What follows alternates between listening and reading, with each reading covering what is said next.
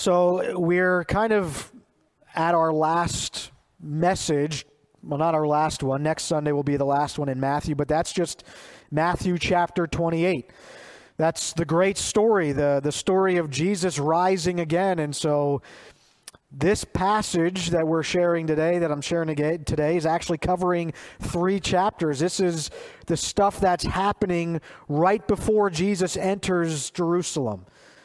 These last 3 chapters, 19, 20, and then 21, is actually him going into the city. So hopefully you've been tracking with us this whole time, and you should have read from chapter 1 all the way through to chapter 21. If you didn't read 19, 20, 21 yet, do that today. Because this week, since we're ending on Matthew 28 next Sunday, this week, we're going to send out a devotional covering each of the chapters we're skipping over. 22, 23, 24, 25, 26, 27.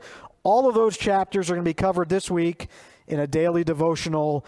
We're going to post that video at our Facebook page. You can watch it, or just listen to the audio, whichever you want to do.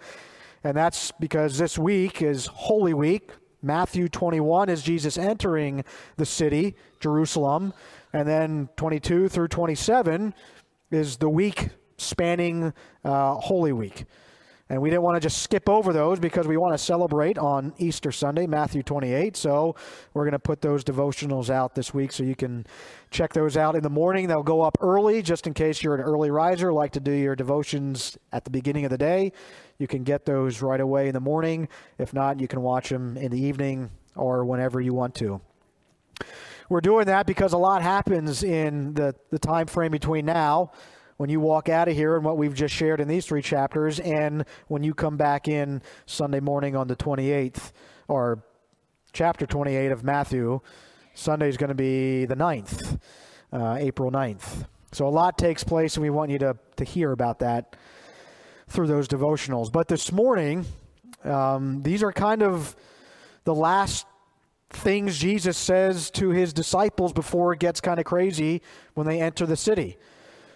Jesus' teaching, preaching ministry is not going to be the same anymore when he enters the city. He's going to be doing some specific things, addressing some things that have lots of Old Testament connotations to it, because Jesus is doing a lot of fulfilling through that week, that Holy Week, of all these prophecies that were being made in the Old Testament finally coming to fulfillment in the person of Christ. And so 19 and 20 is kind of like, here's what I want you to remember. So if you've ever been in a teaching session, if you've done teaching before, if you've done coaching before, if you've sat in a teaching session before, usually the thing you remember most is the last thing that was said to you. So often people say, if you forget everything else, remember this. Just remember these last words I'm telling you. And that's kind of what Jesus is doing with his disciples in Matthew 19 and 20. These are the last things Jesus is going to say to these guys in this way. If you forget everything else, remember this. 19 and 20 is that. Remember this about what I've taught you. Now, obviously, we've only started this in January. So we read Matthew 1, and now we're in April. But Matthew is covering, we believe, scholars believe, about 3.5 years of Jesus' life and ministry. And we've been talking about life with Jesus. We've been reading about it. We got to see what life with Jesus was like, with the disciples, with the crowds, what Jesus himself said and did. If you were walking around with Jesus when he was alive, Matthew is telling you what life could have been like for you if you were one of his followers or if you were somebody in the crowd. And so we've been saying to ourselves, well, we're a disciple. That's what we call ourselves, a follower of Jesus. We follow Jesus' teaching and believe he is who he says he is, and we put our faith and trust in that. And so we, in the 21st century, United States of America, in Pennsylvania, and Schuylkill Haven, or whatever town you came from, we want to do life with Jesus also. And so that's what the sermon series was talking about. What does life with Jesus now look like for us as Christians living in the 21st century? And we're kind of bringing that all to a conclusion today and next Sunday. And one of the things that we have to ask ourselves, that I think maybe the disciples are asking themselves, is it worth it? Is this life with Jesus worth it? Because Jesus, as he enters a city, there is a huge crowd with him. And they're asking themselves, is it worth it? This life with this guy named Jesus and all the things that start taking place. And we know before long, there's not a whole lot of people hanging around Jesus anymore. And I think the disciples go into that city and they've got to ask themselves, is life with Jesus worth it? And Jesus is going to challenge them with 19 and 20, the conversations he has with them, whether or not life with him is worth it. Because the disciples, as we see, and I'm not going to read all of it for you, if you've read it on your own, the disciples are still kind of confused about what Jesus is offering them. They think Jesus is offering them a kingdom, power, honor, prestige, wealth. Jesus is a king. He's setting up his kingdom. And we're going to be some pretty great people. We're Jesus' 12 disciples. We're going to be great. And greatness in their mind is similar to what they were picturing in the Roman mind. Greatness in their mind. I used Matthew 18. David preached that for us last week. At the beginning of Matthew 18, it talks about the greatness in the kingdom of heaven. And Jesus uses a little child to kind of give that image, that picture of the greatness in the kingdom of heaven. I used that passage in Liberia. And in Liberia, I was using greatness, and it's very similar to when we think about greatness, the kinds of pictures we get. When you're driving through Monrovia, there will be black SUVs that'll have sirens on them, and they'll just start driving. I mean, they expect you to get out of the way. Kind of like we are with ambulances and fire trucks. We move out of the way. In Liberia, if somebody important is coming through, you get out of the way. They just drive straight through because traffic is ridiculous. I think I saw like 2 stop signs. There was 1 traffic light, and they actually obeyed it. I was actually surprised. They obeyed that traffic light, but there was 1 in the entire city. I mean, it is just people going all over. Traffic is a nightmare. But when that important person comes through, you got to get out of the way. You just move, and the sea separates, and they just drive through. And that conveys to everybody else that's somebody really, really important. Now, we do that for ambulances and fire trucks, but usually if somebody important comes through town, as Americans, often I think, well, who do you think you are? You can stay behind me, and I might drive a little bit slower just to let you know how it feels, that you're not that important. That's kind of how we think maybe sometimes. But in Liberia, you just get out of the way, and everybody knows that person's important. That's what the disciples thought they were going to be. Everybody just got out of the way for us because we're part of Jesus' kingdom.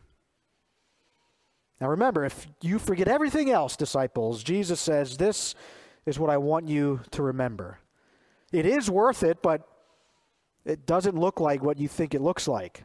Peter, James, John, you guys. It starts like everything else starts, and when Matthew changes scenes. There's a collection of stories.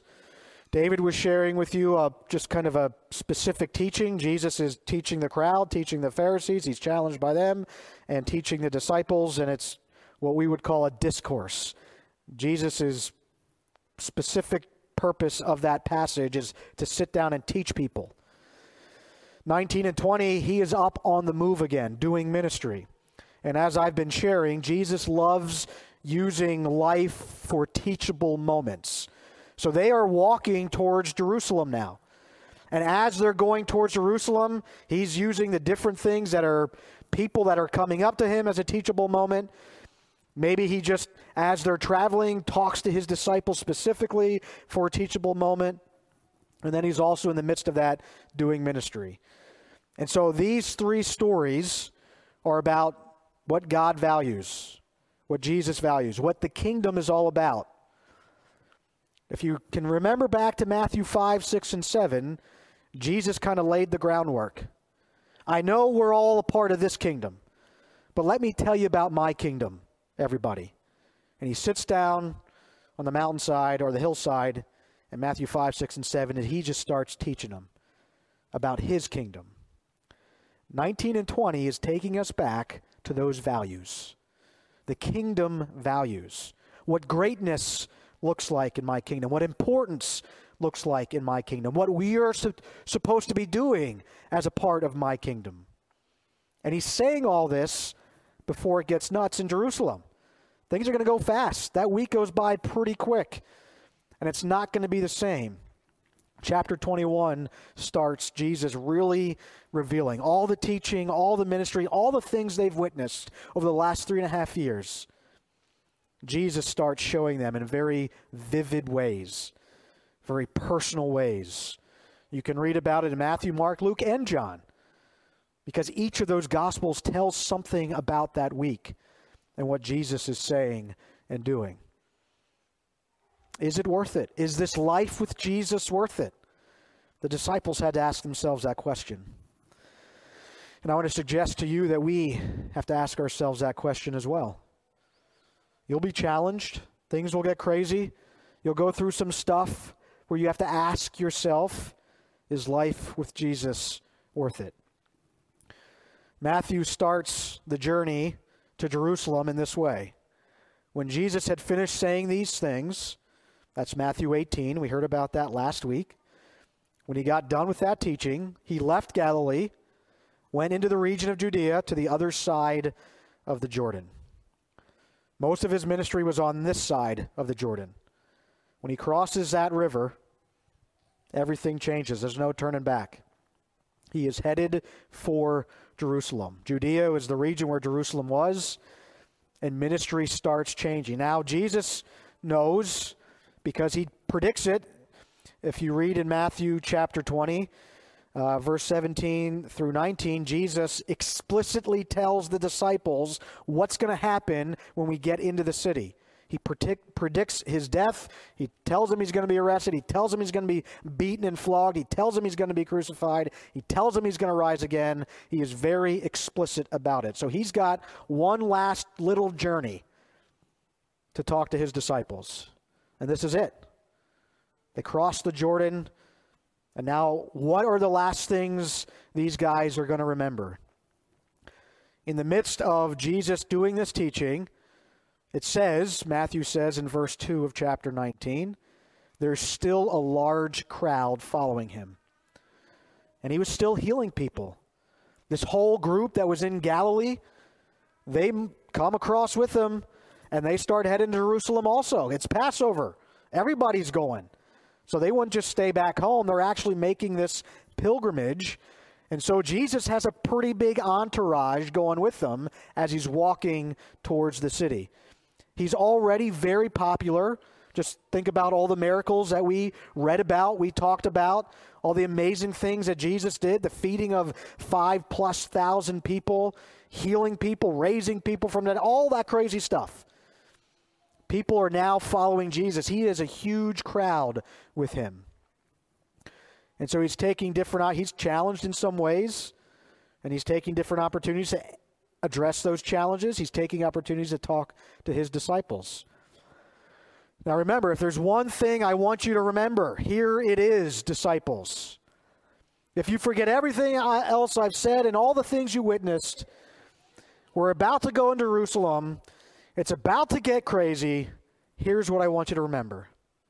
And he says it in a couple of different ways in Matthew 19 and 20. Those 2 chapters, he repeats himself a few times. Repetition in Jewish literature meant emphasis. It's kind of like capital bold letters. Like if you write an email and you want somebody really to know something, you put it in capital letters, you bold it, and maybe you highlight it. Well, that's what Jewish people did when they were writing, except they repeated themselves. And this is what Jesus says multiple times, a little bit differently. But in some way, he says, the first shall be last, and the last shall be first. So Jesus could tell these guys anything as they're walking to Jerusalem, but this is what he says. These comments had to have been ringing in their ears as they walk into Jerusalem and they start witnessing the events that are taking place. Remember, he is the king of a kingdom that he is establishing. He enters the city as that king. This huge entourage, this crowd, laying palm branches down, singing and yelling. I imagine what happened to Jesus is what happens when you enter a church in Liberia. There is tons of singing and dancing, as I said, and it is loud. I can see this happening with Jesus and his disciples in this huge entourage, and yet these are the words before they get there, when it's still quiet. You know, they're probably still around the campfire, traveling, walking, and Jesus is telling them this: the first shall be last, and the last shall be first. And he says it in a few ways. He's trying to help them see and understand what this kingdom that I'm establishing is all about. It's not like the kingdoms that you're a part of or that you've seen in this world. And he does that specifically in chapter 19 when he's challenged about divorce. When Jesus talks about divorce, he's talking about this relationship that God established, this value that God has put on this thing we call marriage. And in Jesus' day, they made laws about it from the book of Deuteronomy. That's where the Pharisees and teachers of the law go. I'm not going to read all of 19 for you, but if you read it for yourself, that's what they said. Well, Moses said in Deuteronomy this, and this about this marital union. And Jesus says, no, you're looking at the wrong spot. You need to go back to Genesis. I think Jesus is, why does Matthew include this conversation in this section? I think Jesus is emphasizing God's value on this relationship that he instituted all the way back in the book of Genesis. And the devaluing that we do with this marriage covenant. That's what we call it, a covenant. It's very biblical language. Nowadays in the United States, marriage can mean anything. We've made it mean whatever we want it to mean, and we've devalued this relationship in which, if you read Genesis, life ensues. And so that doesn't, we kind of get that about marriage now. It's just a thing that everybody does. In Jesus' day, when the disciples are hearing this, they just thought it was standard. Oh, yeah, we go back to Deuteronomy. Here's the law, certificate of divorce. Here you go. I don't like you. Here's a certificate of divorce. They just made it easy. And what Jesus is saying is blowing their minds. Maybe it's not blowing our mind the way that he's saying it. But the disciples are being challenged. These teachers of the law are being challenged on what God's value system is. And they devalued something that God instituted from the beginning. I mean, for Genesis 1, for goodness sakes. The building blocks of society are based on this. Of course he wants them to know how important this relationship is. He moves on from there. Again, the importance, God's value system. We get this little story. It's very small. It's only a couple verses. Chapter 19, verse 13 and 14. And all it is, and 15, is about these little kids that come towards Jesus. The people were bringing their children to place their hands on them. And what are the disciples? They try. Jesus is too important to worry about these kids. Get these kids away from Jesus. You know who he is? He's the king of the Jews.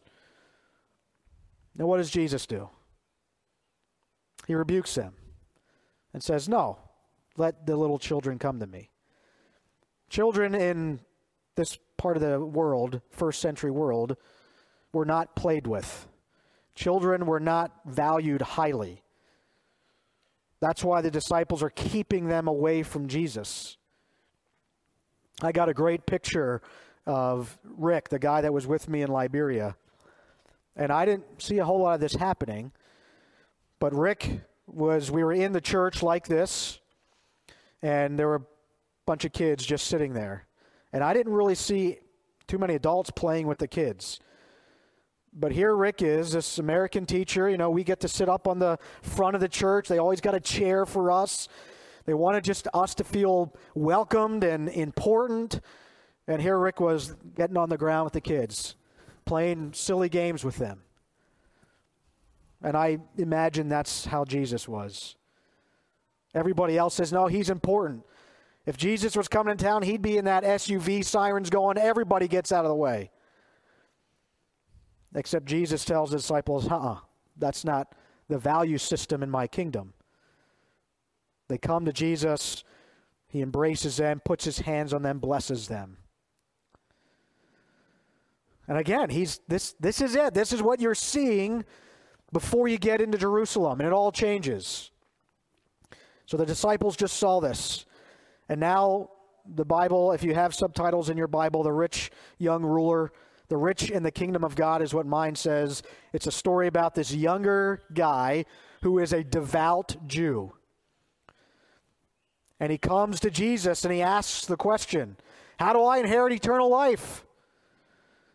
And the disciples are looking, we know that from the way they responded and the things that Jesus said.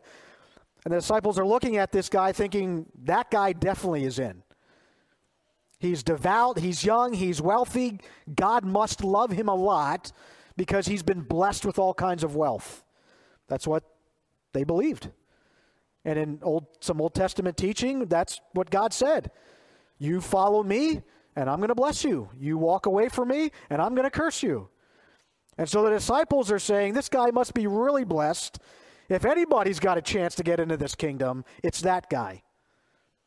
So he approaches Jesus, and Jesus says, well, here's what you need to do. And Jesus starts tacking off the 10 Commandments. Honor your mother and father, don't murder, don't commit adultery, and all those things. And he says, well, I've done all that, Jesus. And then Jesus says, okay, well then go sell everything you have, all your possessions. Go sell it, give it all to the poor, and follow me. And the guy walks away. And Jesus makes a comment about that, and that's why we have the response of the disciples. They are stunned. If that guy can't get in, what chance do we have? And I think the one commandment that this rich, young, devout Jew, the poster boy of how you get into the kingdom of heaven, the one commandment he was missing was the very first one. Jesus doesn't say it, but apparently he loves something more than God. Remember commandment number 1? You shall have no other gods before me. But it looks like this young guy did. He walks away sad. And the disciples are blown away. If that guy can't get in, what chance do we have? Because we've left everything for you, Jesus. That's what Peter says here. This is Peter's response, the spokes guy for the rest of the disciples, after witnessing this interchange between Jesus and this devout, young, rich Jew. And they're blown away. And Peter says, we have left everything to follow you. What then will there be for us? What good is this kingdom if we can't get it? What do you have to offer us, Jesus? Not even this guy can get in. Is life with this king, Jesus, worth it? The disciples are still curious about that. They still haven't gotten it. Jesus responds to Peter. Truly I tell you, at the renewal of all things, when the Son of Man sits on his glorious throne, you who have followed me will also sit on 12 thrones, judging the 12 tribes of Israel. And everyone who has left houses, or brothers, or sisters, or father, or mother, or wife, or children, or fields for my sake will receive 100 times as much and will inherit eternal life. And here's his statement that he repeats himself. If you forget everything else, but many who are first will be last, and many who are last will be first. My kingdom is very different than the ones you're a part of. And the image you guys still have in your head is the image of that car. Well, maybe not the car, but that's the example I'm using. Driving through town and everybody getting out of your way because you're a part of Jesus' kingdom. And Jesus is still teaching them, it is worth it to follow me because what I'm offering you, this world cannot provide. The things of this world that seem wonderful and great pale in comparison to what I'm going to give you. So don't think for a second that the sacrifices you've made go unnoticed by God. In fact, I'm going to give you something that no thief can steal from you. With time, it's not going to wear away and be destroyed. With weather, it's not going to rust and be corroded.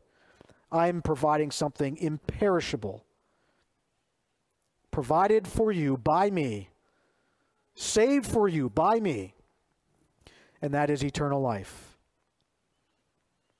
And so my kingdom is not about the stuff of this world. And Jesus says that again as he moves on from there in chapter 20. It's a parable. You can read that on your own. The parable is basically saying the same thing that he just had this interchange with this rich young ruler. He's using this parable to tell this same story. And at the end of the parable, he says those words, "The last will be first and the first will be last." He makes the statement again, talking about the generosity of the landowner, who is a picture of God, and what God is offering to those laborers in his vineyard, you and me.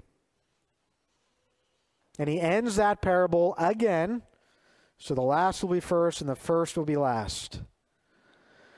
So then the disciples, you think you get it by now, but they don't. Jesus predicts his own death following that parable, explicitly telling them what's about to happen. It's about to get real in Jerusalem. And we're left with this final story before he enters the city. This final kind of interchange between Jesus and his disciples before entering the city. And it's James and John asking for the right hand and the left hand, a throne for themselves in this kingdom. We want positions of power and importance. Matthew says their mom came and talked to Jesus about it. Mark says it was the two of them. However it actually happened, James and John still wanted that seat of power. And the other disciples were upset about it, not because those guys didn't get it, because they wanted that seat of honor and power as well. And here's Jesus' statement with them. This is just before he enters the city. "Not so with you." That's how the other kingdoms are, guys. The way you're thinking is just like Rome. I'm not setting up another Roman government. I'm setting up something far better. So it shouldn't be the same way with you guys. Instead, whoever wants to become great among you must be your servant. And whoever wants to be first must be your slave. He used that word, slave. Whoever wants to be first, you don't put slave and being first in the same sentence. And Jesus ends that with, "Just as the Son of Man did not come to be served, but to serve, and give his life a ransom for many." The king of this kingdom would give his own life. The next story, Jesus heals two blind guys. And I think Matthew just includes it there because he wants the disciples to realize how blind they are. And maybe he wants the reader to realize how blind some of us can be in this kingdom that Jesus is setting up. Some of us ask ourselves, is it worth it following Jesus? Because we base it on the stuff of this world. If my life is going well, yeah, sure, it's worth it. If things aren't difficult, if times aren't hard, well, yeah, it's worth it. And we think so much of this world is what we're grasping for. And we say to Jesus, well, I've left this, Jesus. I've left that. What are you going to give me? And we hold on to the things of this world so tightly that we forget that this world is not the end. This world is broken. At the renewal of all things, Jesus says, you will receive a far greater reward than anything this world has to offer. And there's sometimes, just like this past week, where we're reminded just how broken this world really is. And we've got to ask ourselves, how tightly are we holding on to things of this world?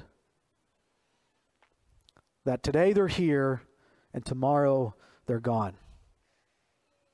Jesus is telling his disciples, he's offering something so much better than this world. An eternity with God. And so if a lot of our hope and a lot of the things we put our faith and trust in are a part of this world, you're going to deal with some difficult things because they vanish like that.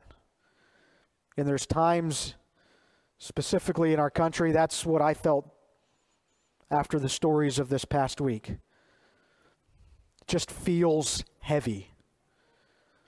And I'm reminded how broken it all really is and how desperately we need Jesus. How much are you holding on to the things of this world? What's keeping you from surrendering it all to Jesus? Life with Jesus, is it worth it? I'm asking you, is it worth it? If the answer is yes, then we should be giving him our all, our everything. And we should not be clinging to the things of this world, but to the hope that is found in this one who would give himself a ransom for many. Because the next chapter gets real. This huge crowd is with Jesus, and they're going to be challenged in the same way. This guy who was doing all these amazing things all over Galilee, are you still willing to stick it out with him? All the teaching, all the healing, all the things Jesus did this last 3.5 years comes to a climax this week in Jerusalem. To that pinnacle moment when Jesus actually gives his life up as a ransom for many. He enters that city in this way, chapter 21. As they approached Jerusalem and came to Bethphage on the Mount of Olives, Jesus sent 2 disciples, saying to them, "Go to the village ahead of you, and at once you will find a donkey tied there, and with her colt by her. Untie them and bring them to me. And if anyone says anything to you, say that the Lord needs them, and he will send them right away." This took place to fulfill what was spoken through the prophet. This is Old Testament prophecy about the Messiah who would enter the city, Jerusalem, Zion. "Say to daughter Zion, see your king comes to you, gentle, and riding on a donkey, and on a colt, the foal of a donkey." The disciples went and did as Jesus had instructed them, and they brought the donkey and the colt and placed their cloaks on them for Jesus to sit on. And a very large crowd, remember, there's a huge crowd with Jesus coming with him from Galilee, all these Jews coming for pilgrimage to Jerusalem.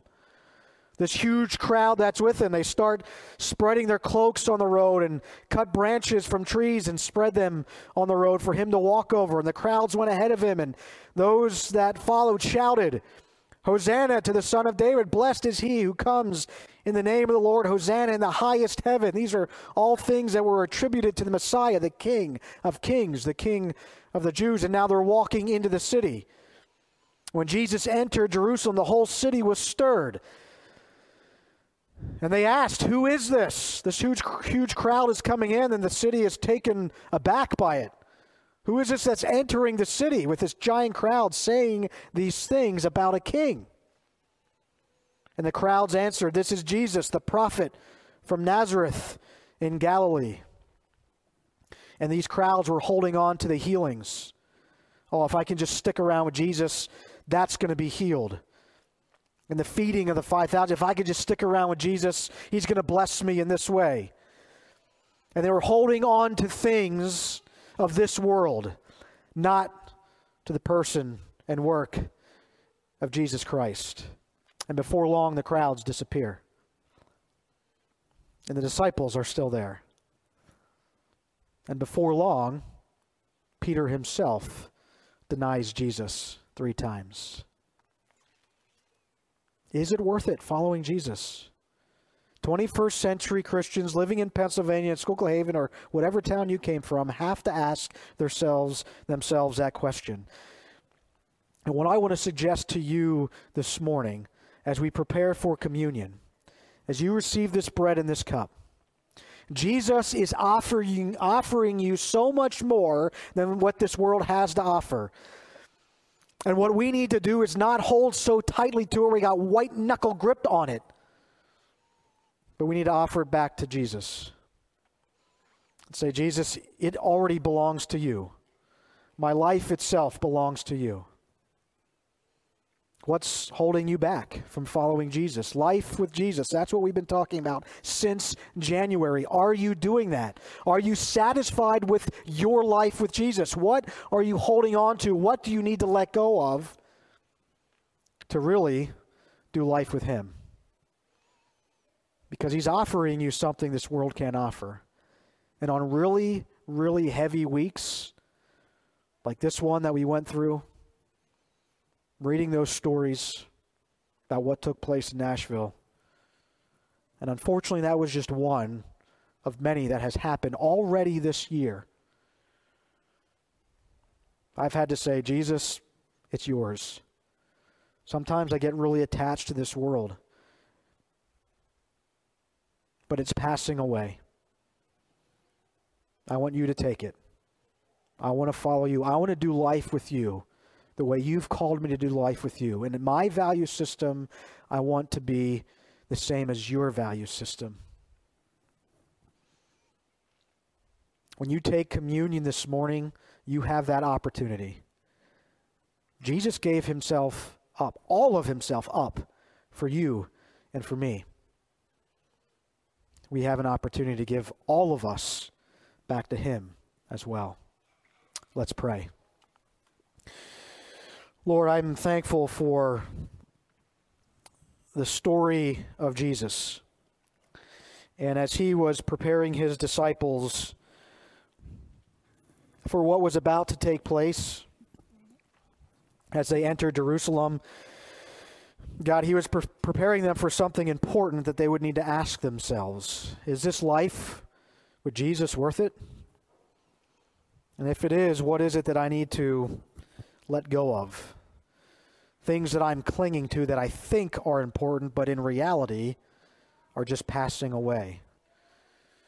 These kingdom values that Jesus has set up. Lord, I pray this morning that we've all come here, Lord, with stuff in our lives that maybe we need to give up, maybe we need to let go of.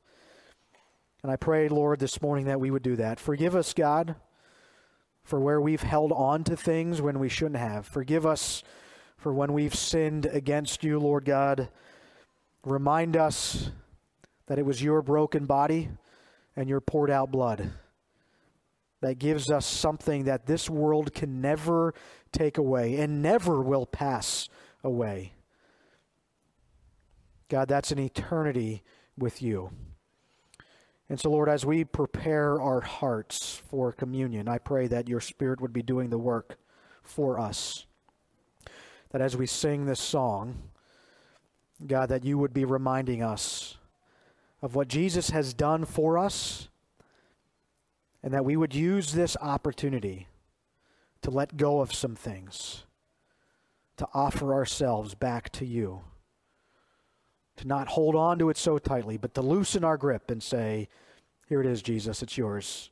Take it all. Take my life. We pray it in Jesus' name. Amen.